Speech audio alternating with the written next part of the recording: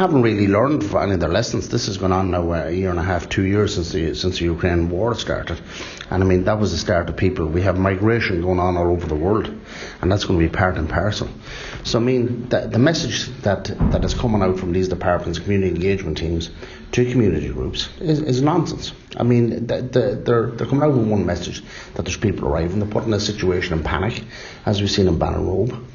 And then there's another message coming out. I was talking to the owner of the building, there's nobody coming. Then you have the T-shirt saying, yes, well, there's still engagement going on. These are mixed messages. Like, I mean, that's putting departments and putting communities all at risk, and they don't know what's going on. So what I'm asking here is that there has to be better communication as regards community groups.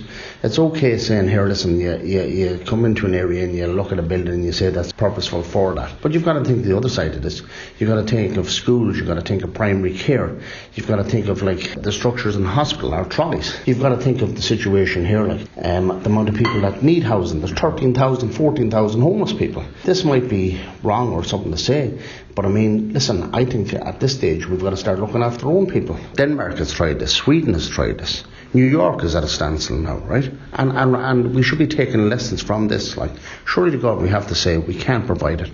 It's not right putting people here and saying, here, listen, in the freezing weather now that we're in the Midlands, and they're intense. That's not right either. I understand, listen, this might be European legislation that's coming at us that say anybody, whatever country you come to, you have to be put for asylum. But we do know that there is situations, that there is people taking advantages of that.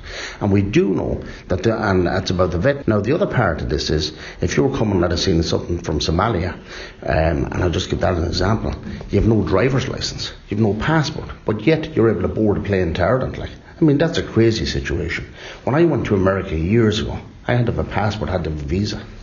And so there has to be some safeguards there. I mean, telling people here that they're vetted, that's nonsense. But I do believe the situation here, and it's coming in general from everybody, is they say, when do we say enough is enough, that we just have enough and we can't provide anymore? When do we draw the line?